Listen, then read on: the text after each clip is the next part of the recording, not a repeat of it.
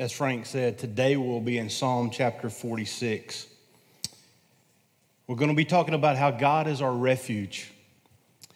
And I was thinking this morning, what would be the first thing that I could say? Could I come out with a joke?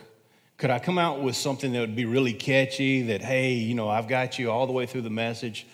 And the only thing that I could think about as I was thinking about a refuge is I had a 1980s movie flash in front of my mind. Some of you were not even born in the 80s. I got that. Some of you wish that you blinked and the 80s were gone.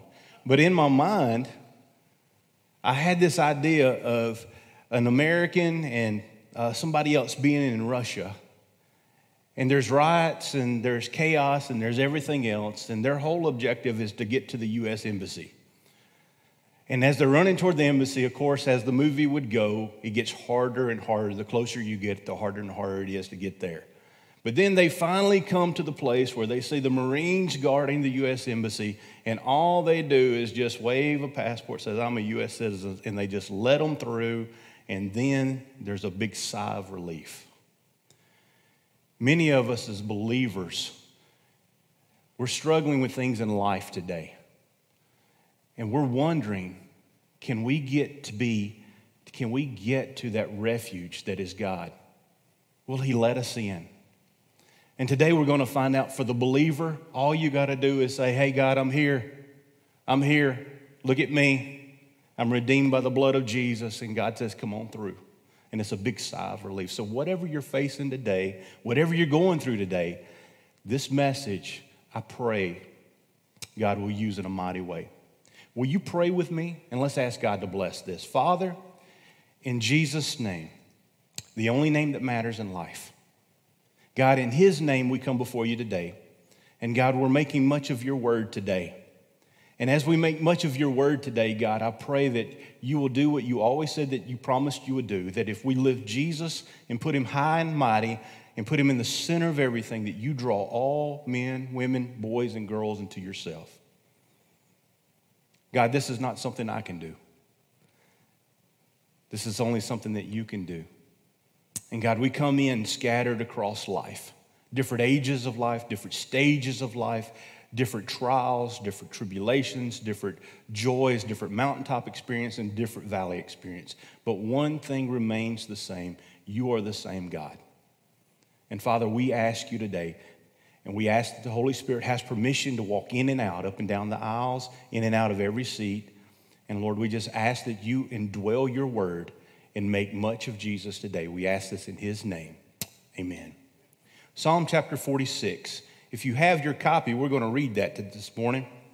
I'm reading out of the CSB version, so whatever version you feel comfortable with, you follow along with me. This is what the Word of God says. God is our refuge and strength, a helper or ever-present help in times of trouble, who is always found. Therefore, we will not be afraid, though the earth trembles and the mountains topple into the depths of the sea, though its waters roar and foams and the mountains quake with its turmoil. There is a river. Its streams delight the city of God, the holy dwelling place of the Most High. God is within her. She will not be toppled. God will help her when the morning dawns.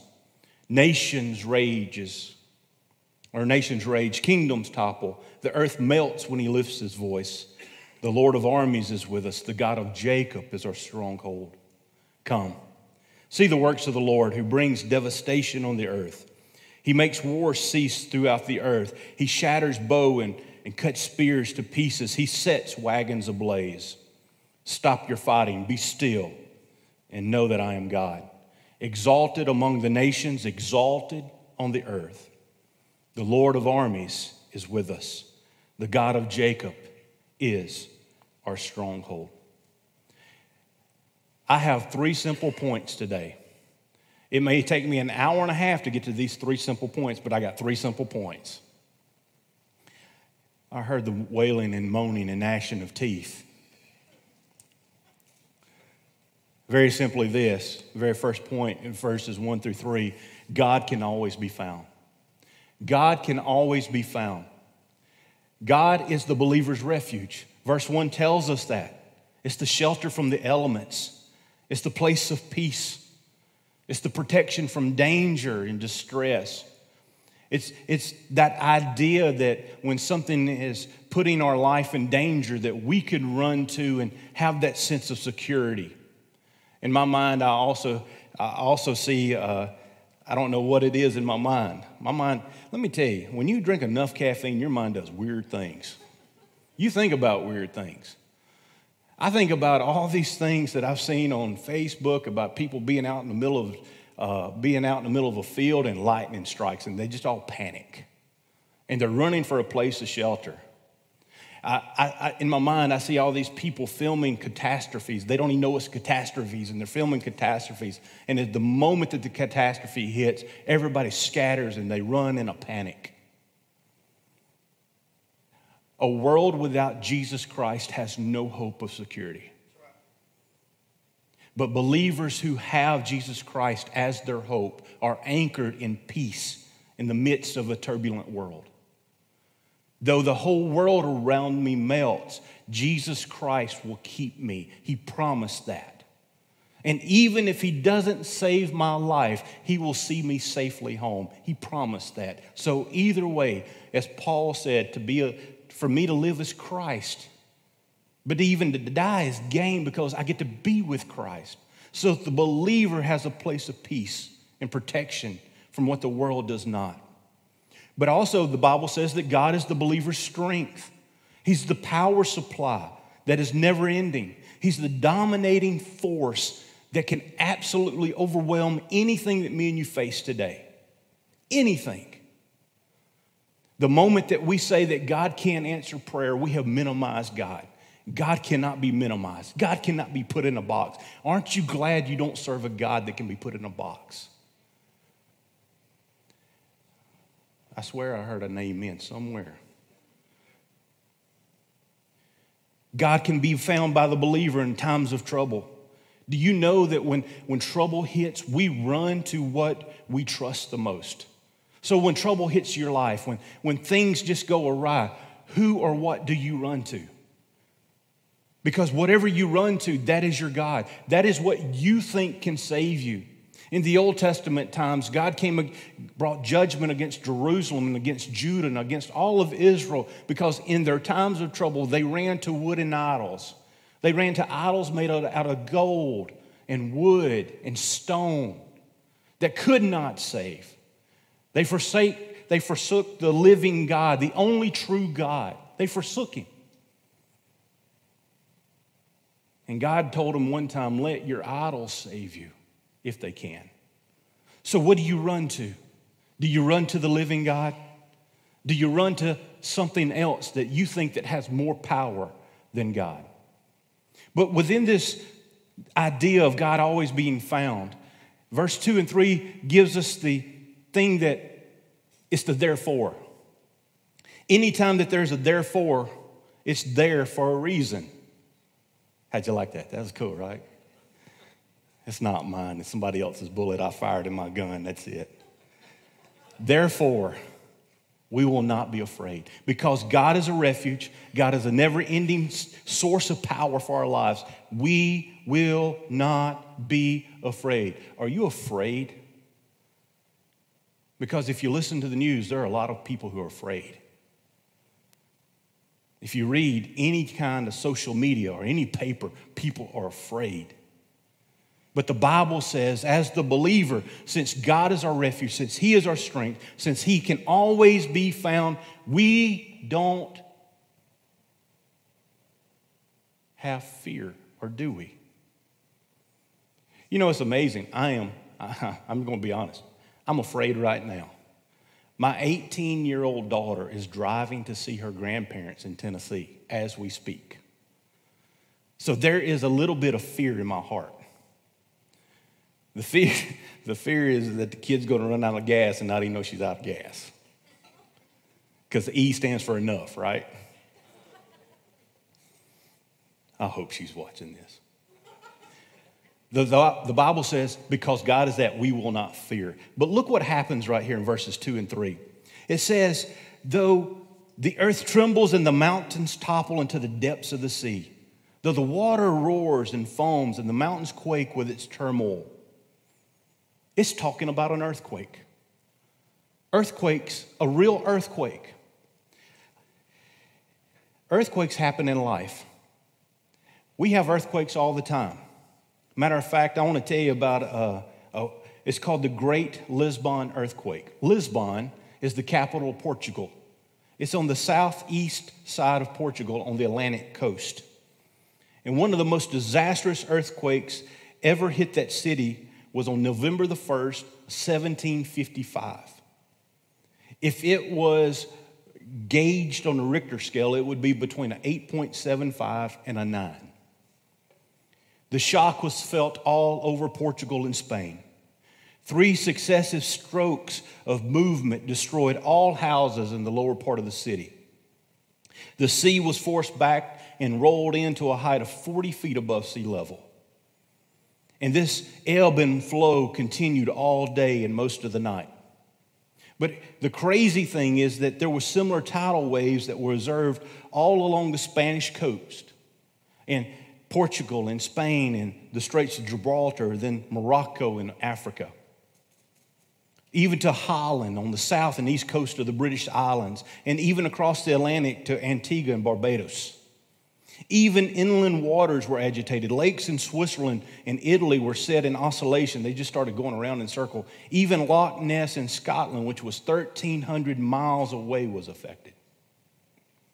John Wesley, the great evangelist that had part of the Great Awakening, issued a pamphlet entitled Serious Thoughts Occasioned by the Great Earthquake in Lisbon, seeing as it was a sign of divine displeasure and impending judgment. The Bible says, even though the whole world is shaken, the believer in Jesus Christ is secure. If you have faith in Christ, and Christ has redeemed your life, though the mountains fall into the sea, though the seas rise, though the world is destroyed, you are safe and secure. There's earthquakes of life, there's famines of life, there's hurricanes of life, there's tsunamis of life. The real physical storms will come, but the spiritual storms will also come. So the question is again, who or what do you run to? Is God truly your refuge? Is He your anchor point? The psalmist says that God is his refuge, that God is his strength. He also says that God is his helper. And in the Old Testament, the idea of a helper is different than what we may think of. It's one who provided aid or relief. It's not like what we would consider today. Today we would consider a helper, hey, you come and help me finish my task. But in the Old Testament, a helper was sent to finish and complete God's task. It's funny, the mission has always been God's mission. If you're on mission with God, He is ready to aid you and provide relief in those times. But if you're doing your own mission in life, if you're walking your own way without the center and the focal point being on Jesus Christ in your life, your mission will fail on its own because there's no one to come and aid you. Because God is about His glory, and He doesn't share His glory with another person. The Bible says God's mission will never fail. Even if the human element of that part of that mission seemingly struggled and was met with defeat, God always came to the rescue in some manner that brought glory to Himself. So God can always be found. Number 2, look how fast we're moving through. God is never shaken. Isn't God, is God all powerful? Does God know everything? Does God know about this COVID stuff? Can God not do anything about this COVID stuff? Can God not do anything about famine? Can God not do anything about natural disasters? Can't even when we're shaken, God is not shaken. There's nothing that rattles God on His throne. The all-knowing, all-powerful, all-loving Creator God who holds the world in the palm of His hands, and that the universe is so expanding now just because He said in the beginning, let it be, and it's still being. Me and you are here because He is sustaining everything. The Bible says that Jesus is why me and you are breathing. today, that he sustains everything. Nothing happens without Jesus. So if you have Jesus, you've got all of everything you need in life. I may start my own clapping ministry here in a minute. I don't know. But the Bible says in verse 4, there is a river. Its streams delight the city of God, the holy dwelling place of the Most High. God is within her, she will not be toppled. There's no natural river that runs into Jerusalem. They run around Jerusalem because it's higher. It's lifted on a higher point. But Hezekiah one time at Sennacherib from Assyria was getting ready to invade, and he's like, you know what? They don't need any of this water. So he dug a channel. And many of you know about it because you see people on tours. They walk through it. Hezekiah dug a channel and redirected a spring so that Jerusalem would have water. And it was a life-giving thing. To a place that was dry and desolate, every time that water comes, it brings life. It's just like now, the river that's talking about here is not a turbulent river. It's not a struggling river. It's not a little river that has just a little bit of water. It's not a river that is of no small importance. It's a river that actually brings and sustains life. But it's also a spiritual river. It is His Spirit who brings grace and security and peace. He brings life and He brings purpose. He brings the balm that we need at a time to heal our wounds, and at other times He uses a sharp sword to perform needed surgery within our lives. He is always focused on life. I'm so grateful that God is God enough, that He loves me enough, that He will do the surgery to cut certain things out of my life to make me healthier. I don't know of anybody who just has a surgery just to have a surgery. Do you? When God performs a surgery, it's to make us better than we were. It's to cut things out that are harmful to our lives. God provides that river. But check this out. God dwells in Zion, and it will never be toppled. God will be her stability. That's an interesting word, stability. How does one have stability in life? Can I simply tell you this answer? This is the simplest answer that a redneck from Mississippi can understand. How does one have stability in life? By standing on truth. When you stand on truth, truth doesn't get shaken. I'm going to start my clapping ministry if y'all don't. I didn't mean for you to clap. I said I was going to clap. So here's the whole thing. God is stability. His word is truth. If you stand on the word of God, you will stand in truth every time, and you will not be shaken, no matter what the world says, because we're going to see here in just a second what happens. Because in verse 6, it says, those who are without God, those who are opposed to God, the nations rage, the kingdoms topple, the earth melts when He lifts His voice. It's a fascinating thing that kingdoms constantly are rising and falling. We have national crises. The nations are raging. And it's the same word used here for the water roaring in verse 3. Just as in nature, as nature has chaos, humanity has its chaos. I found this article that was written in the mid-60s or 70s. It comes out of something called the Canadian Army Journal. And it was a former president of the Norwegian Academy of Sciences, aided by historians from England, Egypt, Germany, and India, who came up with some fantastic figures and findings. Now hold on to your seat. There's going to be some numbers thrown out here, but just hang on. Since 3600 BC, before Christ, the world has known only 292 years of peace. During this period, there have been 14,531 wars. Now, this is from the 60s and 70s, large and small, in which 3.64 billion people have been killed. The value of the destruction of these armies would pay for a golden belt around the world 97.2 miles in width and 33 feet thick. Since 650 BC, there have been over 1,600 arms races, only 16 which have not ended in war. The remainder have ended in economic collapse of every country that was involved. Nations come, nations rise, nations fall. The Bible says in Psalm 2, why do the nations oppose God? I want to tell you, there's a world system here that cannot stand the things of Christ. They are opposed to me and you who want to follow Christ, who have been redeemed and called by His name. They oppose us. There's the world system and then there's the kingdom system. I want to tell you right now that God will always have the final word. We win. If you're in Christ, you've already won.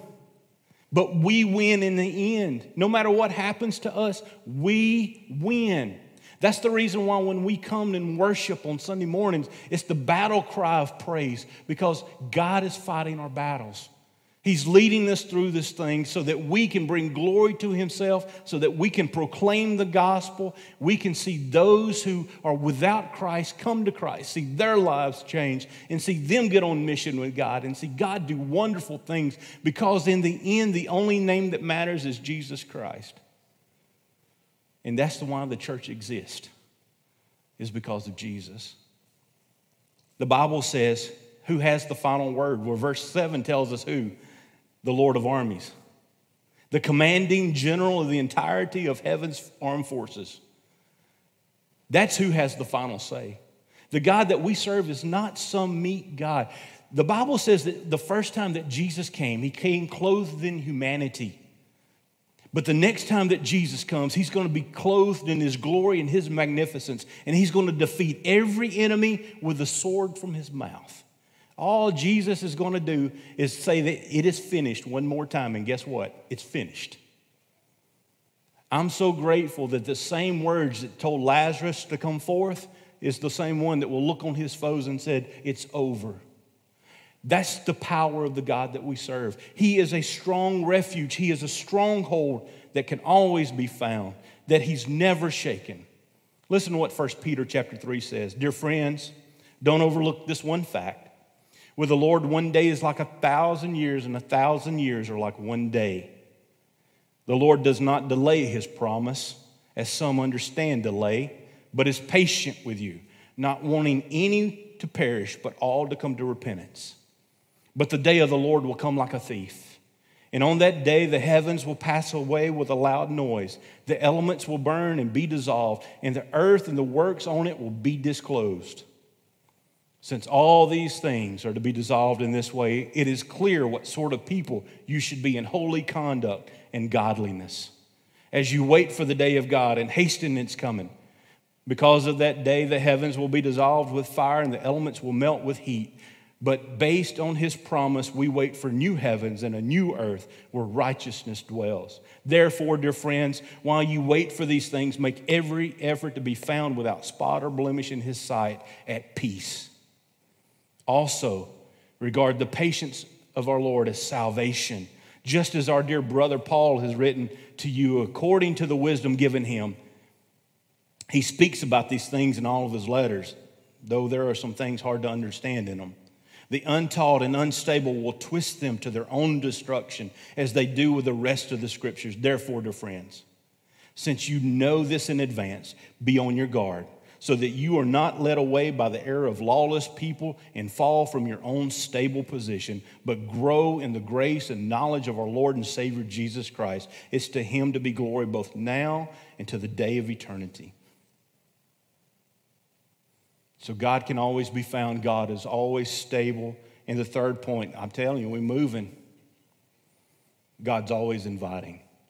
Verses 8 and 9, the Bible says this: come and see the works of the Lord, who brings devastation on the earth. He makes war cease throughout the earth. He shatters bow and cuts spears to pieces. He sets wagons ablaze. Come and see the works of the Lord. He brings His righteousness and His holiness in His judgments. He ends all wars. Do you have a war going on in your heart? He can end that war today. He will defeat all of His enemies. And there's no if, ands, or buts. It's just a matter of when. And verses 8 and 9 give us this thing about a lot about a chaos and about how God will come on that day and he will just bring peace. And that leads right into verse 10.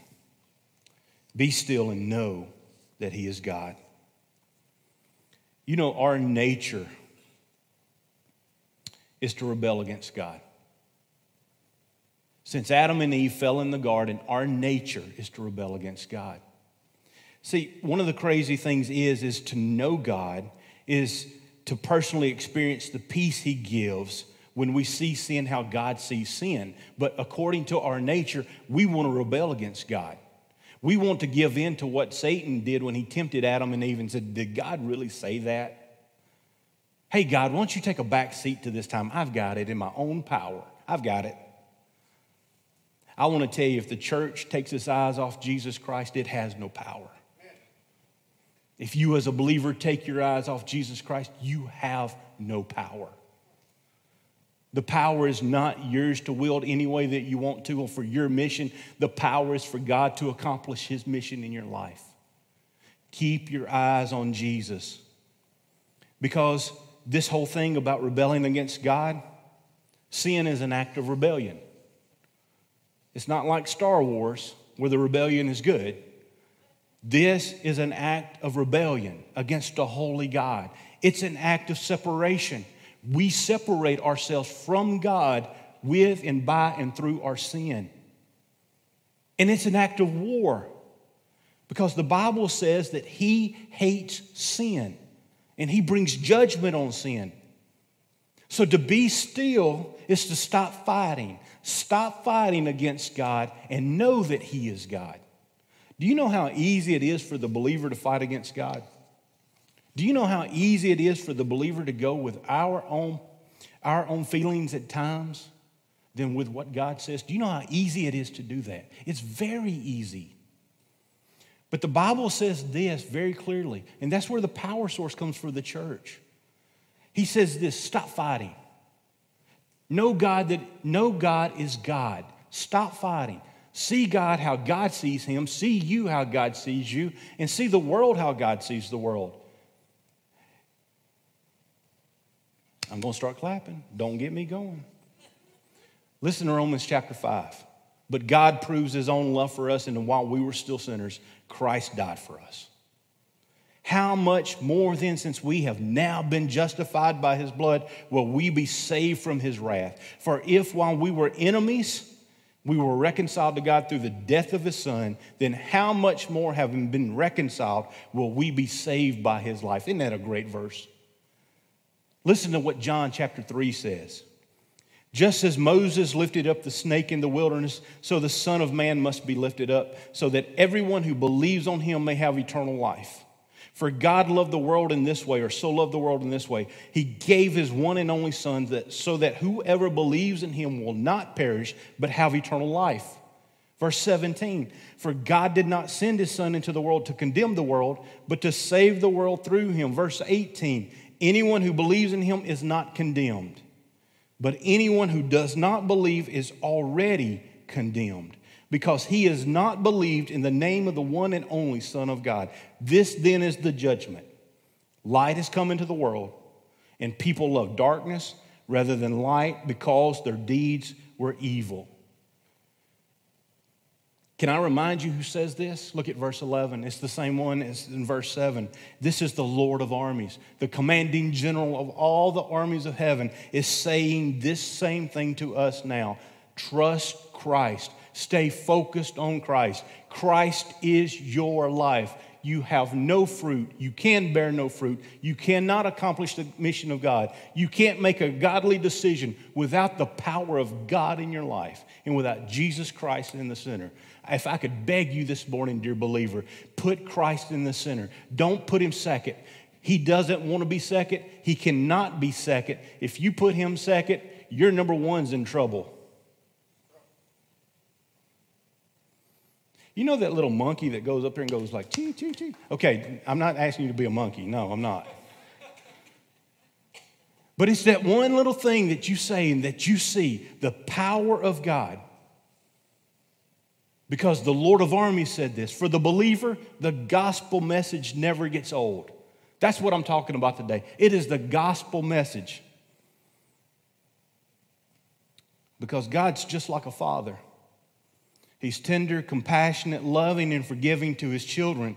But to someone who's not part of his family, who opposes his family, he becomes a force that will defend and protect. I don't know about you, but I want God's protection. I don't know about you, but I want God's peace. I want to be forgiven of my sin. You give me 5 minutes in my own carnality, I can ruin my marriage, I can ruin my family, I can ruin my ministry, I can ruin my life. And Satan doesn't even have to be a part of it because I am naturally in rebellion against God because of sin. But thankfully, Christ on the cross took care of that. He gave me a way that I could be free. And it's the gospel message that Jesus came and took my place and died for me so that I wouldn't have to die for my sin. He paid a debt that I couldn't pay because the task was greater than I could ever afford to pay. I was thinking about this song, and I was telling Logan this morning I was going to preach against worship leaders. So I said it, told him it's not about him, it's in some other church, but anyways. But I remember going and being raised in the Southern Baptist Church long before I came to faith in Christ. And we had 2 books that we sang out of. We have the Baptist Hymnal, which I guess next to the Bible, never mind. And then we had the Heavenly Highway Hymnal. You remember that? It's the red book.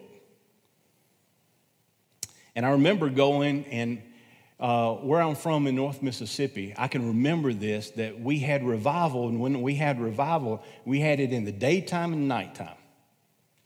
And in the daytime, it was all senior adults, and I was a kid. But they would always sing the songs out of the red book more than they would the Baptist hymnal. And I'm going somewhere with this. And I remember those stories. I remember the songs. I'm washing dishes, and for some reason at my house I wash dishes a lot.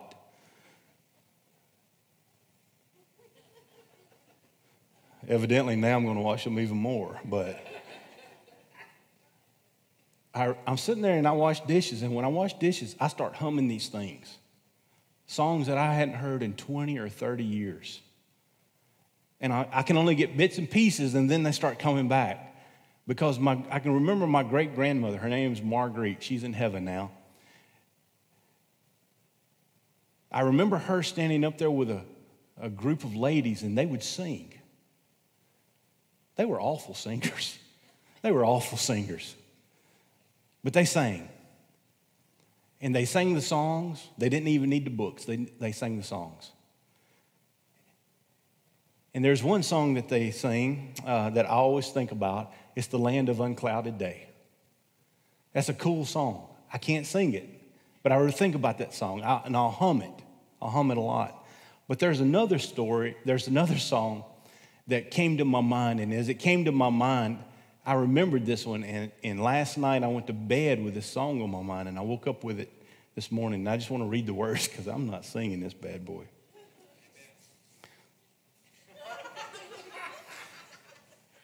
You know that monkey thing we just talked about? Listen to the words. I love to tell the story of unseen things above, of Jesus and his glory, of Jesus and his love. I love to tell the story because I know 'tis true. It satisfies my longing as nothing else can do. And if you're doing like me, you're singing it in your mind if you know it. I love to tell the story. 'Twill be my theme and glory to tell the old story of Jesus and his love. I love to tell the story, more wonderful it seems than all the golden fancies of all my golden dreams. I love to tell the story, it did so much for me, and that is just the reason I tell it now to thee. I love to tell the story, 'tis pleasant to repeat what seems each time I tell it more wonderfully sweet. I love to tell the story, for some have never heard the message of salvation from God's holy word. I love to tell the story. For those who know it best seem hungry and thirsty to hear it like the rest. And when in scenes of glory I sing a new song, it will be the old story that I have loved so long. See, the gospel never gets old. If the gospel about Jesus Christ coming and dying and being resurrected again gets old, you need to check your heart, because it is what has changed us. It is what has saved us. It is what has sealed us. It is what has gave us purpose in life. It's what's forgiven us of our sin and assured us of heaven as our home. But for the unbeliever, make no mistake, God is indeed a refuge for you. He has the strength to change your life, but you still have a choice. Today, the Holy Spirit of God has been using His word like that river that we talked about earlier.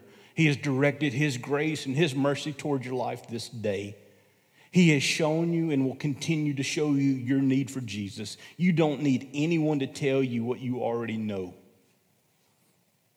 Faith through repentance is the next step that you need to take. So what does that mean? And I'm going to use an old acrostic of faith. Faith through repentance.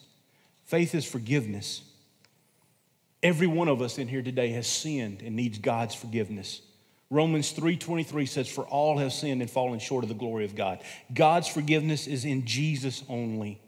It's in Him that we have the forgiveness and redemption of sin.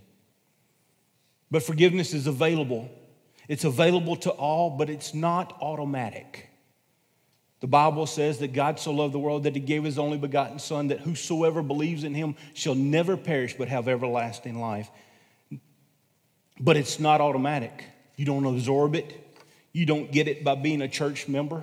You don't get it by doing good.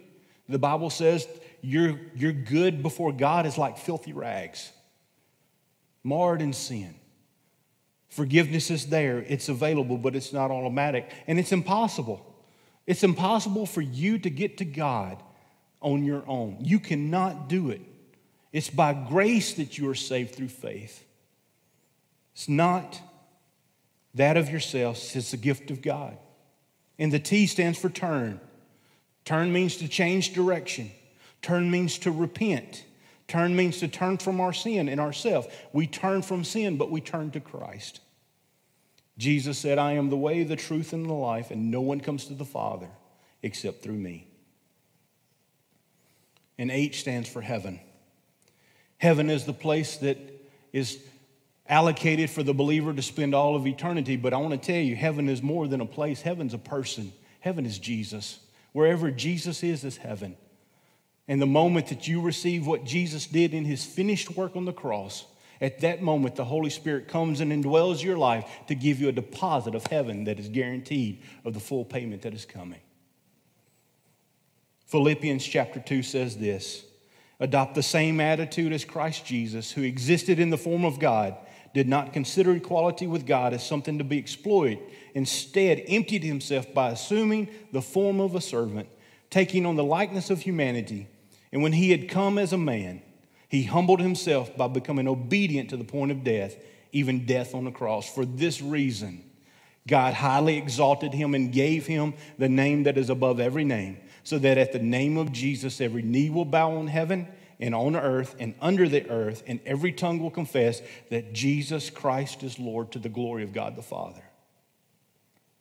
You can either kneel to Jesus as the one who can redeem your life, or you will kneel to Jesus as the one who is the holy judge. Every one of us will have to make this decision for ourselves. Your mom and dad can't make it for you. Your husband or wife can't make it for you. Your brothers, cousins, aunties, brothers, sisters, uncles, cousin can't make it for you. But as the Holy Spirit moves, how do you need to respond to what God says in His message at this moment? How you respond now impacts all of eternity. Every decision that you make pertaining to Christ impacts eternity. Will you make Christ your refuge, your stronghold today? Will you? Have you? Believer, will you make Christ your all? Will you make him your focal point today? I don't know what you're struggling with, but I want to tell you this. I struggle just as much as you do. I am so grateful yesterday is history. I'm so grateful yesterday, literally yesterday, is gone. Yesterday was just a bad day. It was a horrible day. Don't you have horrible days? Aren't you glad there's some days that are just gone that you wish you can just forget? I want to tell you, I wish I could forget my life before I came to Christ. I wish I could forget it.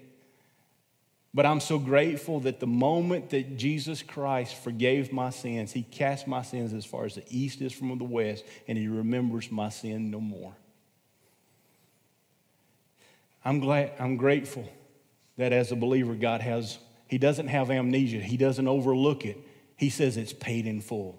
God doesn't take our sin and say, that's just a mistake. No sin's a mistake. Can I tell you right now that every sin that creeps into your life or that comes into your life is because of something that you decided that you wanted in your life?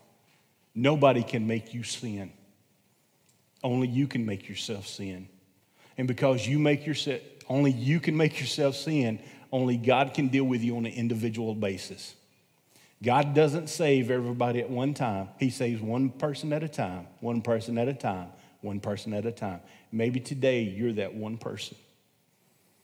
Maybe you've come to Christ, and maybe things are not right in your life with Christ. Maybe your walk's out of kilter. Aren't you grateful for the grace and mercy of God? God can set that bone straight, and you can walk out of these doors today regaining him in his mission for your life. I want to tell you, when we lift up God's word, and we focus on Jesus Christ, and we give the Holy Spirit the power and freedom to move, lives change. I hope that you will consider today what Christ is asking you to do. Will you pray with me? Father, in Jesus' name, it's your word, your power. God, you do what only you can do. Move hearts, change minds. Lord, help us to worship you in spirit and truth. In Jesus' name, amen.